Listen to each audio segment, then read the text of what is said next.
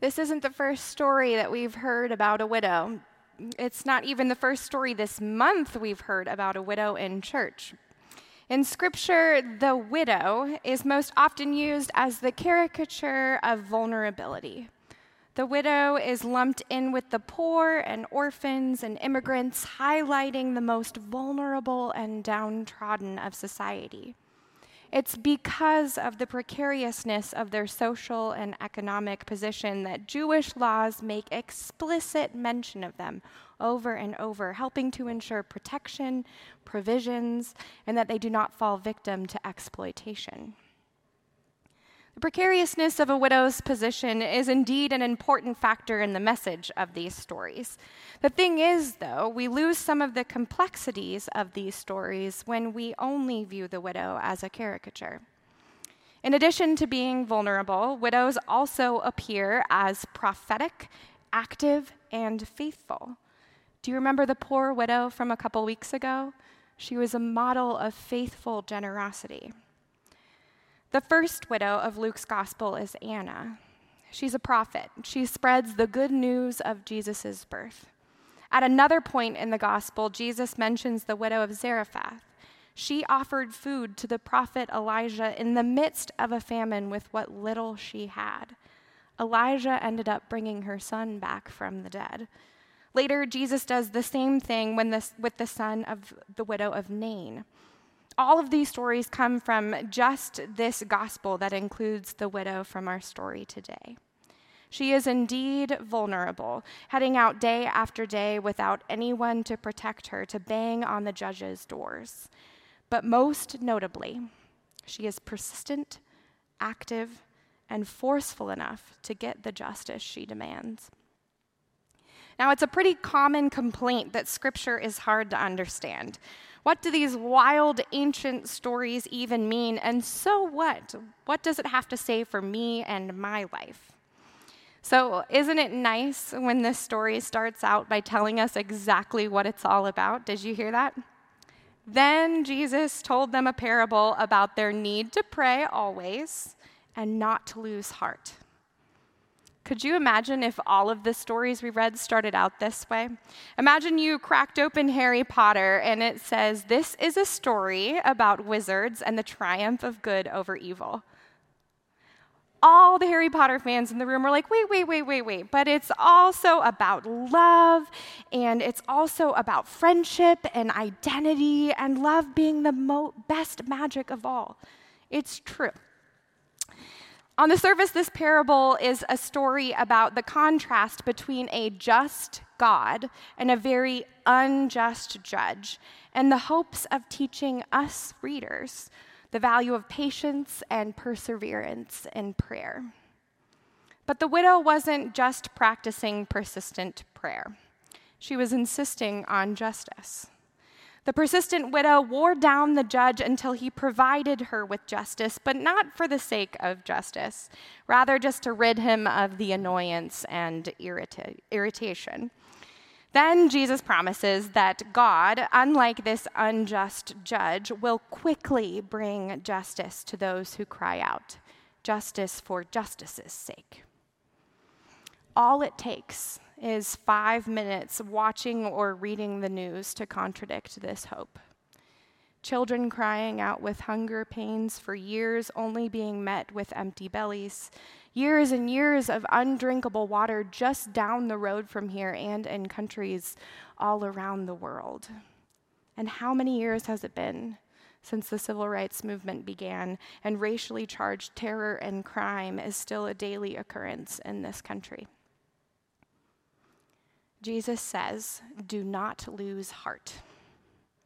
But we do lose heart, don't we? Perseverance in prayer and justice seeking is anything but simple. This right here might be one of the greatest challenges that the church faces, especially when you consider that it's 2,000 years later and we are still struggling with injustice and unanswered prayers, just like our siblings in Christ who have gone before us.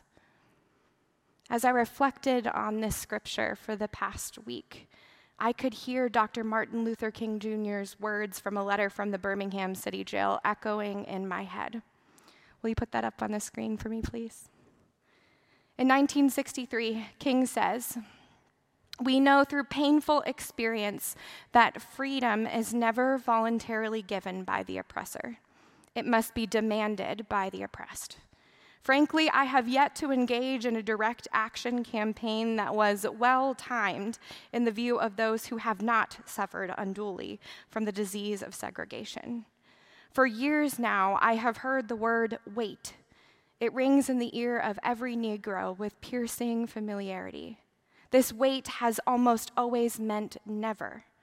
We must come to see, with one of our distinguished jurists, that justice too long delayed is justice denied." King's words are strong, yet painful. Too many people are still being told to wait. Prayers still go unanswered. Justice continues to be delayed. So many lose heart. So where is this God who promises to provide justice quickly? In the face of that question, this parable swoops in with a powerful conviction. God is still worthy and faithful to that promise, despite the reality that we may not see within our lifetime the justice that has been promised to us. Thy will eventually be done on earth as it is in heaven. To which King also spoke, saying, "The arc of the moral universe is long, but it bends towards justice." This is where that first sentence of the parable is actually really important. It didn't say, "This is a parable about what we should expect from God." It said, "This is a parable about us and our actions." This is about how we struggle, as did the widow, for justice, even while we see justice unfulfilled in our lifetime. Now, I wouldn't be a graduate of a Presbyterian seminary without being at least a little bit fond of John Calvin. Reformed theology, and especially Calvin, always emphasized that we cannot separate who God is and what God does from who we are and what we are called to do. This story is as much, or I would argue more, about us as it is about God. Rather than sitting and waiting for God to meet our needs, are we not called to do justice for and with the disenfranchised? Rather than waiting for God's miracle, are we not called to be the miracle that others have been praying for? Prayer plays a huge role in Luke's gospel. The book begins with the whole assembly of the people praying outside the temple. Jesus prays at his baptism and withdraws to pray at very key points in his ministry, and once more at the Mount of Olives before his death. Jesus instructs his followers to pray for their enemies. And when the disciples ask him to teach them to pray, he introduces the Lord's Prayer. Thoughts and prayers have gotten a bad reputation over the past few years. For good reason. Thoughts and prayers have been flippantly used by politicians to dismiss or claim any responsibility for a lack of policy change or action. Our story for today reminds us that the type of prayer we're talking about here is not a passive activity, but one that actively seeks God and pursues God's hopes and dreams, God's will for us as it is in heaven, here on earth. So what does active prayer look like? Active prayer looks like Holy Saturday. Do you remember Holy Saturday? It's the day after Good Friday and the day before Easter. It's the in-between day. Holy Saturday is a seemingly hopeless place. It's a seemingly hopeless place where all that is known is the brutality and violence of Friday, and Sunday seems so uncertain, too far away to just wait for. Liminal spaces like that are really hard. Teetering on the edge of what was and what will be is incredibly uncomfortable. That's why we very rarely ever recognize Holy Saturday. We're really quick to jump from the pain and uncomfortability of what happened to the joy and celebration of what we know is coming. But Holy Saturday is where the widow lives. She's suffering, pounding on the doors of injustice, not knowing if she will ever see her prayers answered. I'm struck with the realization that only those with privilege have the option to not be persistent. Only those with privilege can escape the uncomfortability and demanding of justice. Only those with privilege can hop to Sunday and take a break. You see, the widow has no choice but to continue demanding justice from the unjust judge. It happened to be so that he gave in to her demands, but I am convinced that if he did not give her justice, she would have been back the next day and the next day and the next day, demanding justice until her face turned blue. 10 years ago, I had a wise professor remind me of something I have never forgotten. Church was never meant to be comfortable. Physically, have you ever been to one of those old churches with those really hard pews? And they didn't put the cushions on them? Yeah, they're really hard, and the backs are like almost perpendicular to the seats. They're like 89.9 degrees, like just shy of 90.